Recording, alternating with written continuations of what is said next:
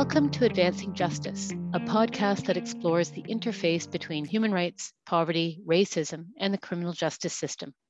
My name is Elizabeth McIsaac, President of Maitri. We're a Toronto-based organization exploring solutions to poverty in Canada using a human rights-based approach. So far in our series, we've heard from researchers and practitioners.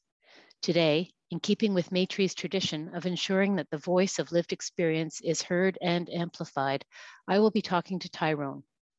I first met Tyrone a few weeks back after an introduction from Amadeus, a community-based organization which supports young people who are incarcerated to create positive change in their lives through access to education, community programs, and supports. Since our first meeting, Tyrone and I have had a couple of conversations. He's a 25-year-old man who grew up and still lives in Scarborough, in Toronto's East End.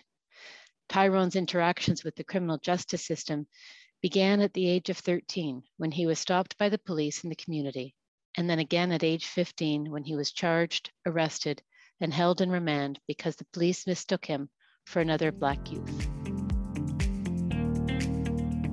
Tyrone, thank you for being with us today. It's a real pleasure to be able to talk to you again, to have this conversation. Tyrone, can you tell us a little bit about what growing up as a Black youth in Scarborough was like and what some of your experiences with police were like? Growing up in Scarborough as a young Black youth, it was actually very multicultural, and there's a lot of activities to do in the community. So I would usually be going to the Boys and Girls Club, or I would be playing basketball downstairs. There was a gym inside my building. It was very fun, but there was a lot of things happening in the community that was also negative. Sometimes you would get drawn to it and you would want to know what the older people were doing. But since we were young, we just stick to doing kid stuff. But you always notice that there was some stuff going on that wasn't, I would say, productive, and it would catch your eye from a young age. Did you get involved in any of that stuff, or did you stick to the community programs and hanging out with your friends? I stick to the community programs and chilling with my friends, but we would do little kid stuff like Nikki Nine Doors and stuff like that, but nothing too crazy. Did you have any early experiences with police in that context? Yes, I had a really early experience with police. One time when I was going to go to the basketball court in a different community, it was me and three of my other friends. We were heading down the road and two cruisers just rolled by us. We were walking on Kingston and Morningside, and they just said that we fit the description for a crime that happened. And we told them, we don't know what you're talking about. We're very young, like 13 years old, and we were just trying to go play basketball. So we just tried to let them know that we're not involved in none of that type of stuff. They told us right away, we have the right to remain silent, and they're gonna search us. We were kind of scared because we were so young. So we said, shouldn't we call our parents and have them around? And then they just told us that it wouldn't be necessary. It would be a quick process. We're just gonna search you guys quick. And then if you guys have nothing on you, you'll be free to go. But we were very, very shocked and scared at the same time. What do you think that meant, you fit the description? You were 13 years old. To be honest, now at 25, I feel like fit the description is being a young Black youth and living in that area, Galloway, because the crime rate was so high and it's still high up to this day. It's just so easy to fit in as long as you're in a group. Anybody in a group, you're Black and you live in an area with lots of poverty and crime, right away you fit the description. Did you and your friends talk about that incident afterward? How did you make sense of it? We talked about the incident after right away, and we were just shocked. We didn't even want to play basketball no more. We went home right away to let all of our parents know. And then our parents were shocked what happened, and they called 43 Division to just figure out, why would you guys search a minor without a parent around? They said that nothing was even in the system. So they just blowed it off like it didn't even happen. Just because we were so young, didn't take down names, badge numbers. Basically, it just went out through the air like it never happened. What advice did your mom give you? My mom said we already had a recreation center in our building. At least there'd be adults there, recreational staff to keep an eye on you so you'd be more safe at such a young age. So she said from now on, I shouldn't go out in the community. It was a 30-minute walk. So she said I shouldn't go anywhere that far without adult supervision. That's what I did for, I would say, the next year and a half up to when I was almost 15. So then what happened at 15? I ended up moving from Galloway around 14, and we moved to Ajax. I was going to a public school. I was playing basketball, and I made it on the team, and I was just focused on school. I had a couple of good friends there. We used to just do after school work. It was actually a really decent community. What happened was my mom got a divorce. She couldn't afford to pay the rent no more at that house. We had to move back to Scarborough. And that's when we moved to Markham and Ellesmere.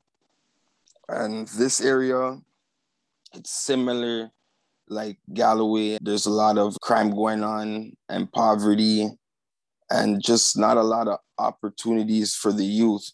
I was out with my friend. This is when I'm 15 now, after a year of living in Ajax. And it's me and 4 of my other friends. And we're just coming from a recreational center that's in the area. We just finished swimming that day. And we were heading over to the gas station to get some Tim Hortons. A cruiser just pulled up and said we all fit the description. We have to remain silent. And they just cuffed us right away and brought us right into the police station. This was pretty devastating to me because I already been through the situation when I was 13, but they let us go that day. So I never thought it was going to go this far. That's where it got all so complicated. What were you being charged with? They charged us for armed robbery that happened a week prior to our arrest. They said that there was 5 people that robbed some lady at intersection, but they had no physical evidence of the crime. We weren't on camera. We had no prints. We had no weapons, nothing of that nature. And actually, a couple of us even had an alibi where we were. When you're charged, they say you're innocent until proven guilty, but you're actually guilty until you're proven innocent. Because when you get charged, you have to fight to get your way. If you don't have an alibi or a good lawyer, a good support team, you could literally sit in jail for years before anything happens. So you're arrested. You're 15 years old. You're told that you're being charged with armed robbery. Do you get an opportunity to go to court where you can post for bail, or what happened? Right away when I get arrested, they take me to Brookside and I had court the next day. Brookside is a youth detention center. Yes. And to be clear, it's in Cobourg, Ontario, which is about 100 kilometers away from where you lived in Scarborough. So that's where they've taken you.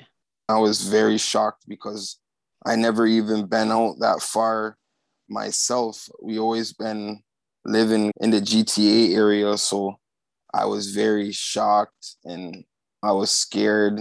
I didn't know what was going on. I almost had a panic attack actually, but I just had to get myself together because I knew that would only make things worse for me. I believe in God, so I was just praying that when I get to the Brookside Youth Detention Center, hopefully I could just make a phone call and my mom could get me out of this situation as soon as possible. At this point, you haven't even talked to your mom. You're being brought to Coburg, to Brookside, and you haven't spoken to your mom yet. No, I never got to spoke to my mom. They only gave me a call to speak to a legal aid lawyer. And after that, for some reason, that day, there was so much other people that were arrested. They only were trying to do the mandatory legal aid calls, but they didn't want nobody to even have a chance to call an surety, which didn't make sense. You must have been scared. Oh yeah, I was really scared because like it's my first time getting arrested and you're panicking because you didn't do nothing, and then now you're just getting treated like the worst of the worst. I'm so young, and 4 of my other friends are arrested. We were scared. We didn't want to get a record or anything like that. We're missing school. So it was all just a lot of pain. You were held at Brookside for a couple of weeks. Was it 4 weeks that you were there? Yes, I was there for 4 weeks. So what was that like? Can you tell me a bit about what that experience was like? That was a very frightening experience because there's a lot of gang activity going on. So people are going to ask you, where you from? Are you in a gang? And then if you're not in a gang, you almost become vulnerable because then they just look at you like an outsider. So people were getting their food taken sometimes. People were getting jumped. People were even getting extorted. It was just like so much going on that a lot of people were even hurting themselves because they couldn't take all what was going on. What helped me was talking to family, praying. And it just so happened that the range that was on the pod, the people that were gang affiliated used to live in my old area. So basically, I got a pass. I got lucky in that aspect because if it wasn't for that, then I would be getting extorted and jumped and all these not so good things, you know? So because they knew you from the neighborhood, they said, we're not going to touch you. We know that you're a good kid. We're leaving you alone. Was it that obvious? Yeah, it was that obvious. And it was that quick of a process. I was very, very lucky because, you know, I'm seeing other things happen, fights and stuff like that. It's just like that easily could have been me if I went to a different pod or range. So I was happy for that. But I was very stressed out. I barely could sleep. I wasn't really eating the food.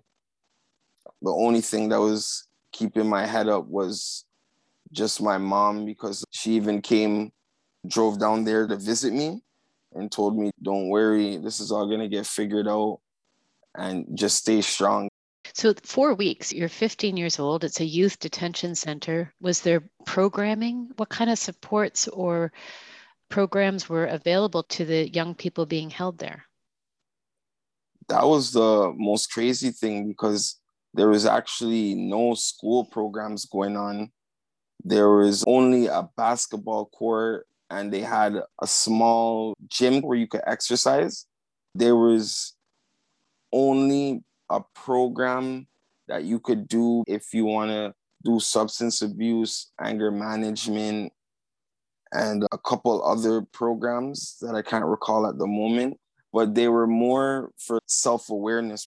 You couldn't continue in your education. You're missing 4 weeks of school, so you're completely out of the loop of your education at this point.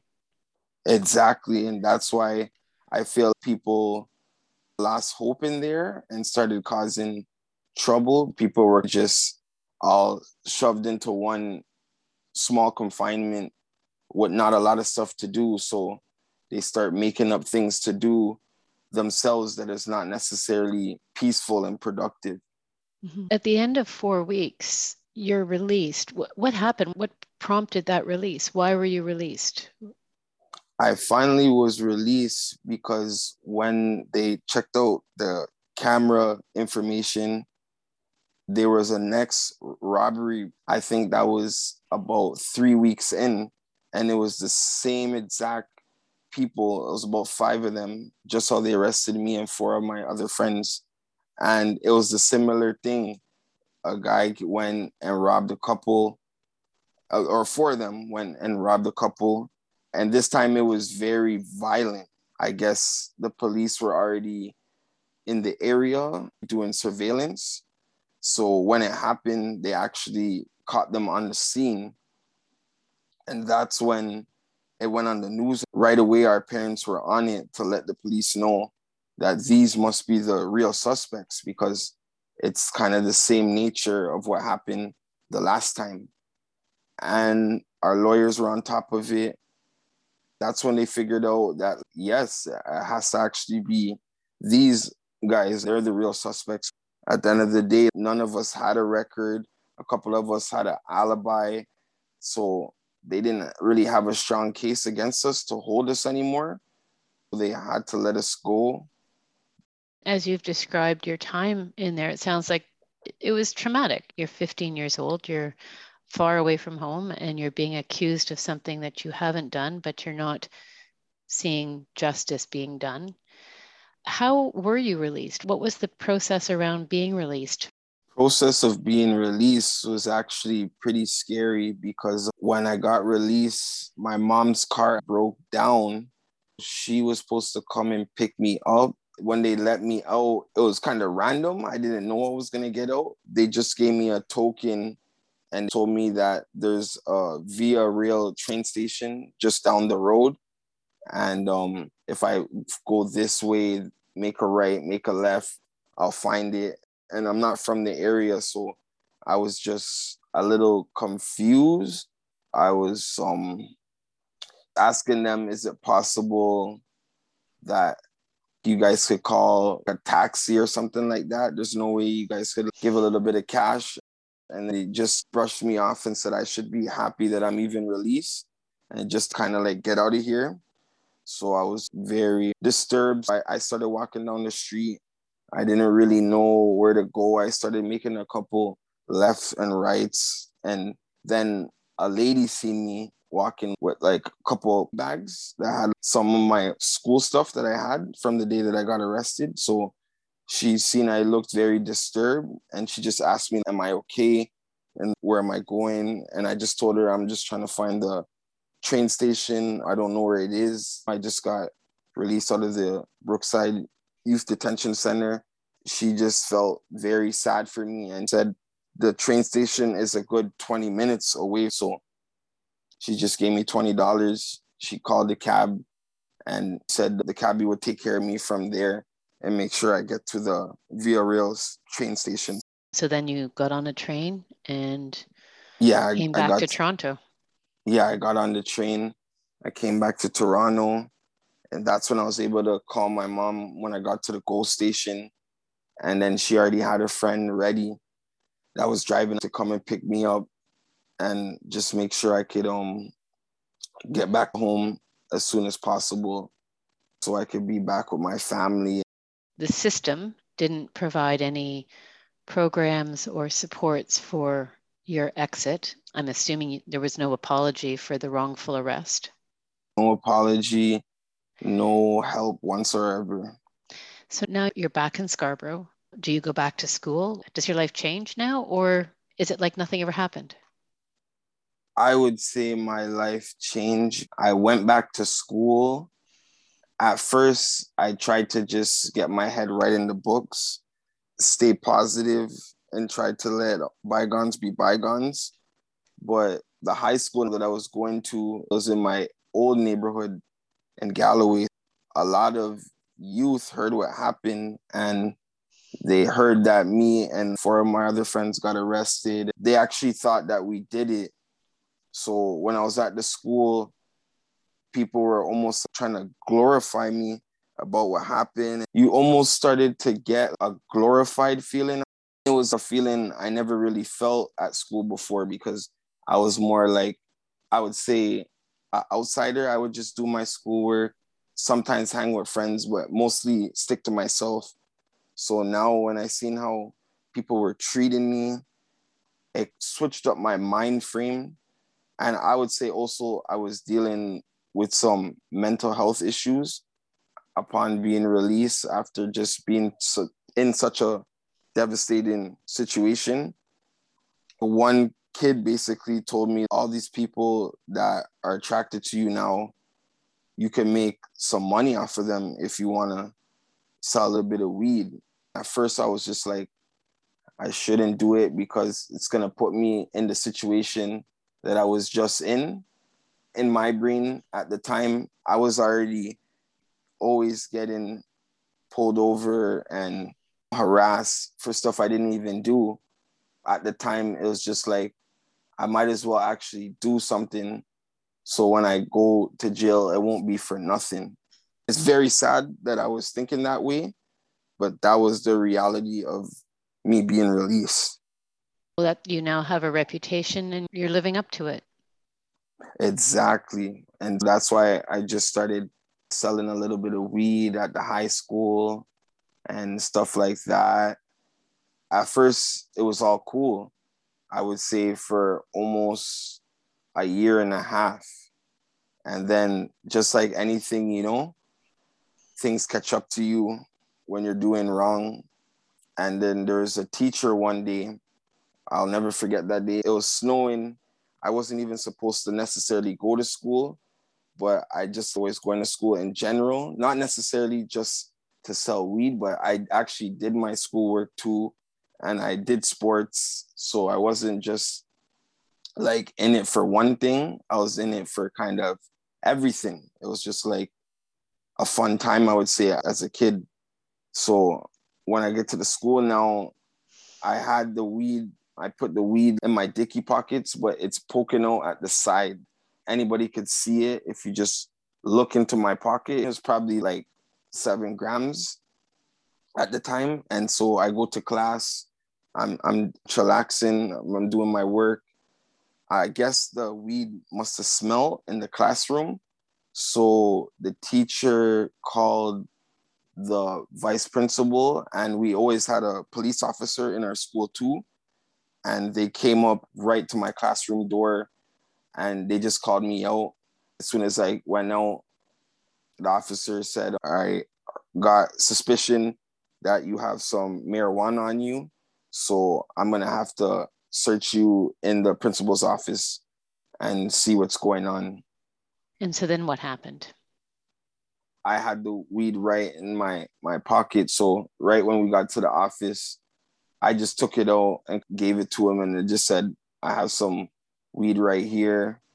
I tried to pull a fast one and say like it was for personal use. This is when reality was starting to sink in. It was very scary because I knew the repercussions of my acts, but at the time, I didn't think I was going to get caught because I was getting in trouble for things that I didn't do, but I didn't think I would get in trouble for things that I actually would do, which was very gullible. So I showed the officer the marijuana. He cuffs me right away. He says he has the right to remain silent. We're going to run a search warrant on your locker also, just to make sure you don't have anything else. And that's where I was very dumb and naive. Earlier that day, one of my friends, he had a BB gun, and he told me just to hold it down for him until the end of the day of school because he didn't have a backpack. So I put that in my backpack prior to the first class in the morning. And so now when they issued the search warrant for my locker, they also found the BB gun. And that's when they put the school on the lockdown. And they called a couple more officers.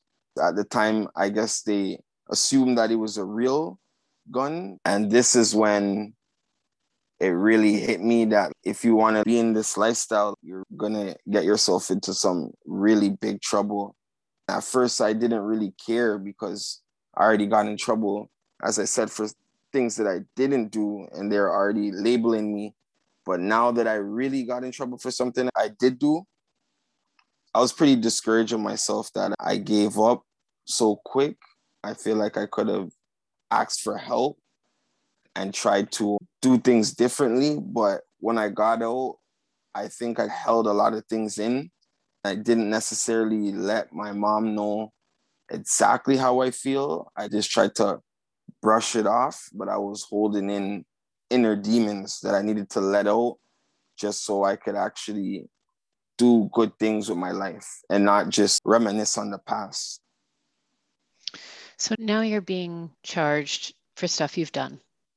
Yes. And now you go to a different detention center, this time the Roy McMurtry in the west end of the city, Yes. Brampton.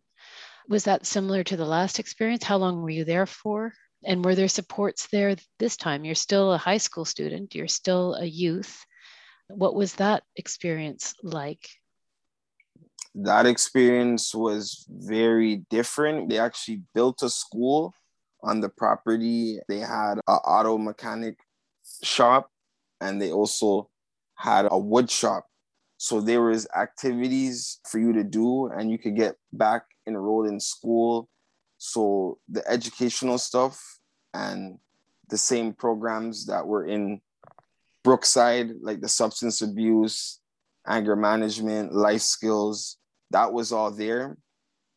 But once again, the gang affiliation was still at the Roy McMurtry, and a lot of people were getting tested to see if you're this type of person. Just a lot of misery and pain was still there, just like Brookside. But this time I had to accept it and take it for what it is, because I actually made the mistake and I did something wrong. So I just tried to keep my head into school and actually tell myself that I can't live like this. This is not a life for anybody.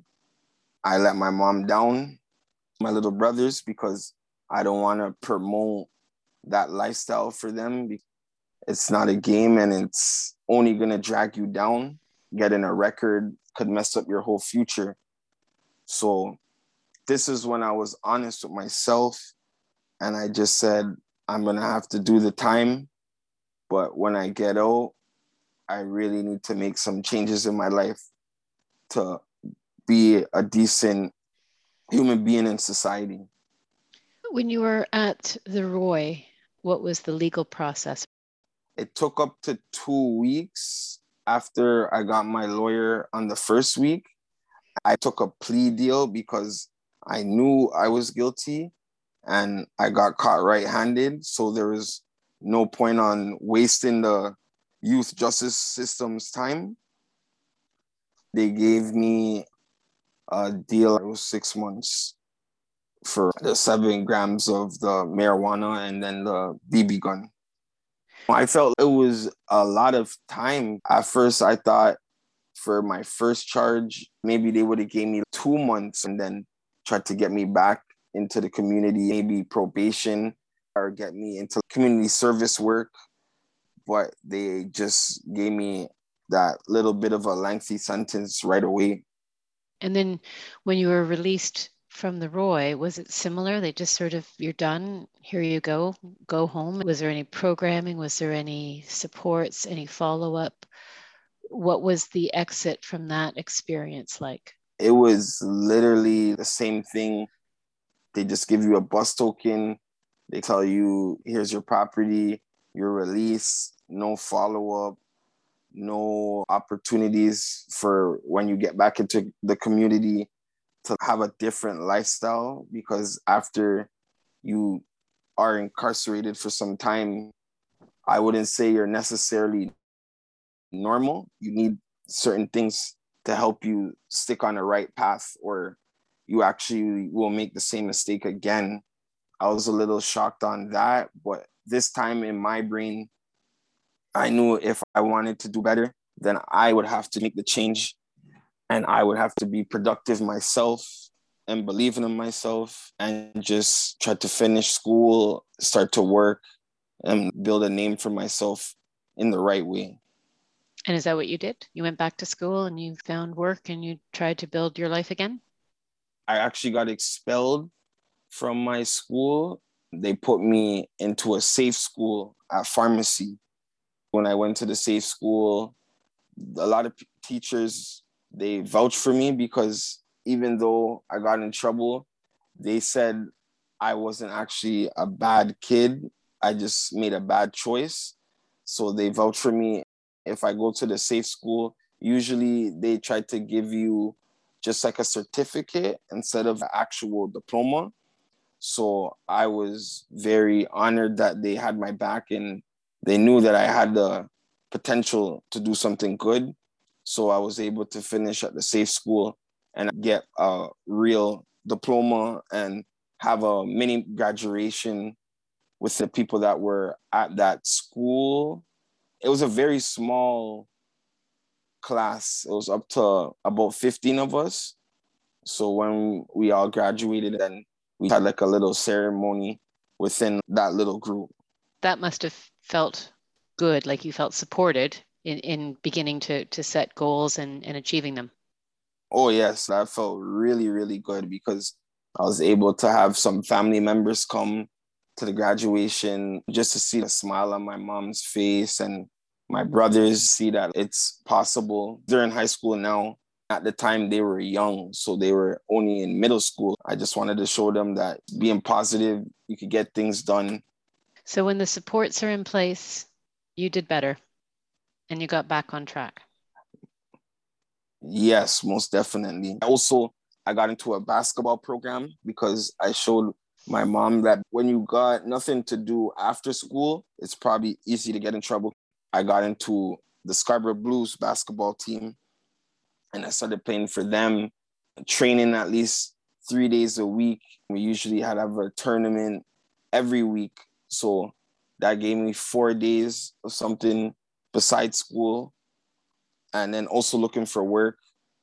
So I was just very busy. I was always trying to find something to do that's going to be productive. I started exercising a lot. That was something I started to when I was at the Roy McMurtry. I was there for a little lengthy time. So I said I should take care of my health and get healthy. When I was joining the basketball team, I started to switch the way I eat. I was even vegan for a little while. So it was just a good feeling to know that if you put your mind to something, you could actually get it done. You just have to stay focused and don't get distracted.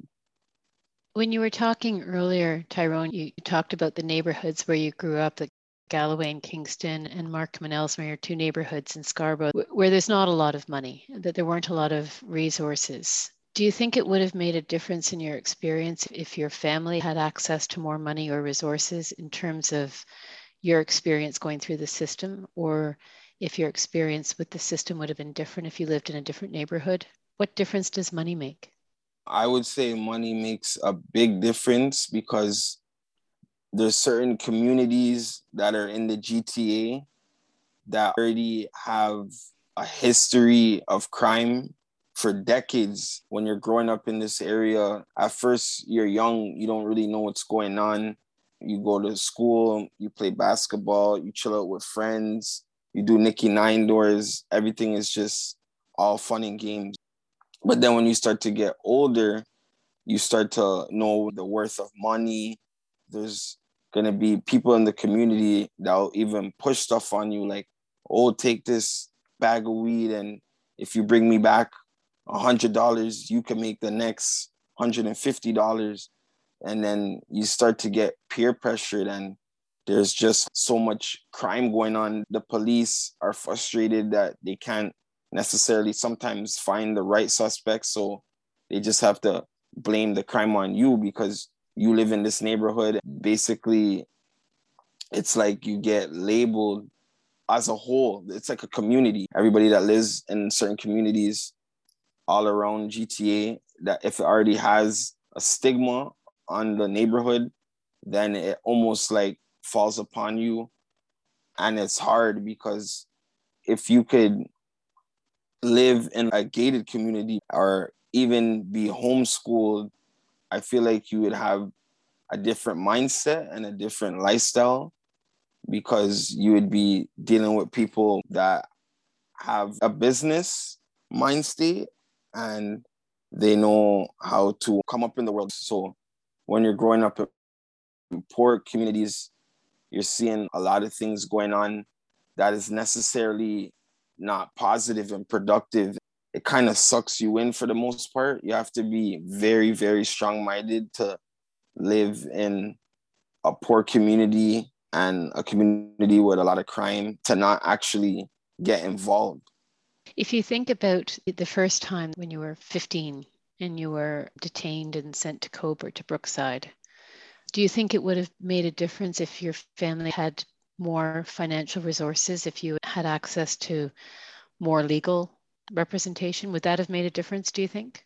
Most definitely, that would have made a difference. When you use legal aid, it's just a government paid lawyer. There's so much people in the justice system using legal aid. They don't have enough time and enough resources to get your case dealt with. Instead, if you pay a lawyer, then they're on top of your case right away. Something I forgot to mention, one of my friends, when I got arrested as a youth and I was at the Brookside Youth Detention Center, his mom put up $5,000 and he was bailed within 3 days. He got out, and within 3 days, the next four of us, all of us had single mothers. We weren't able to get out for the 4 weeks because we were using legal aid.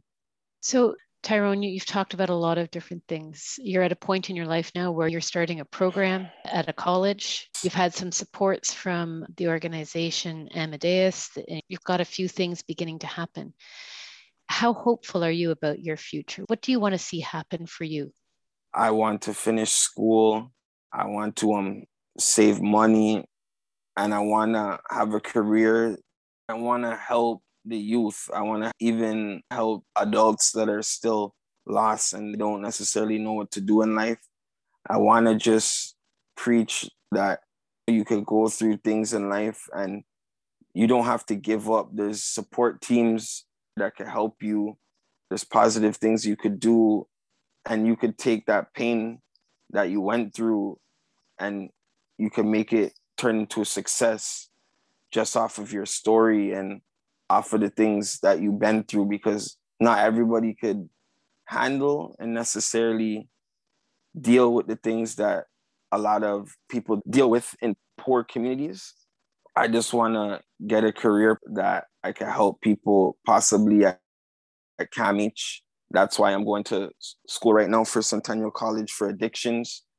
I want to try to help people better themselves because there's all different types of addictions.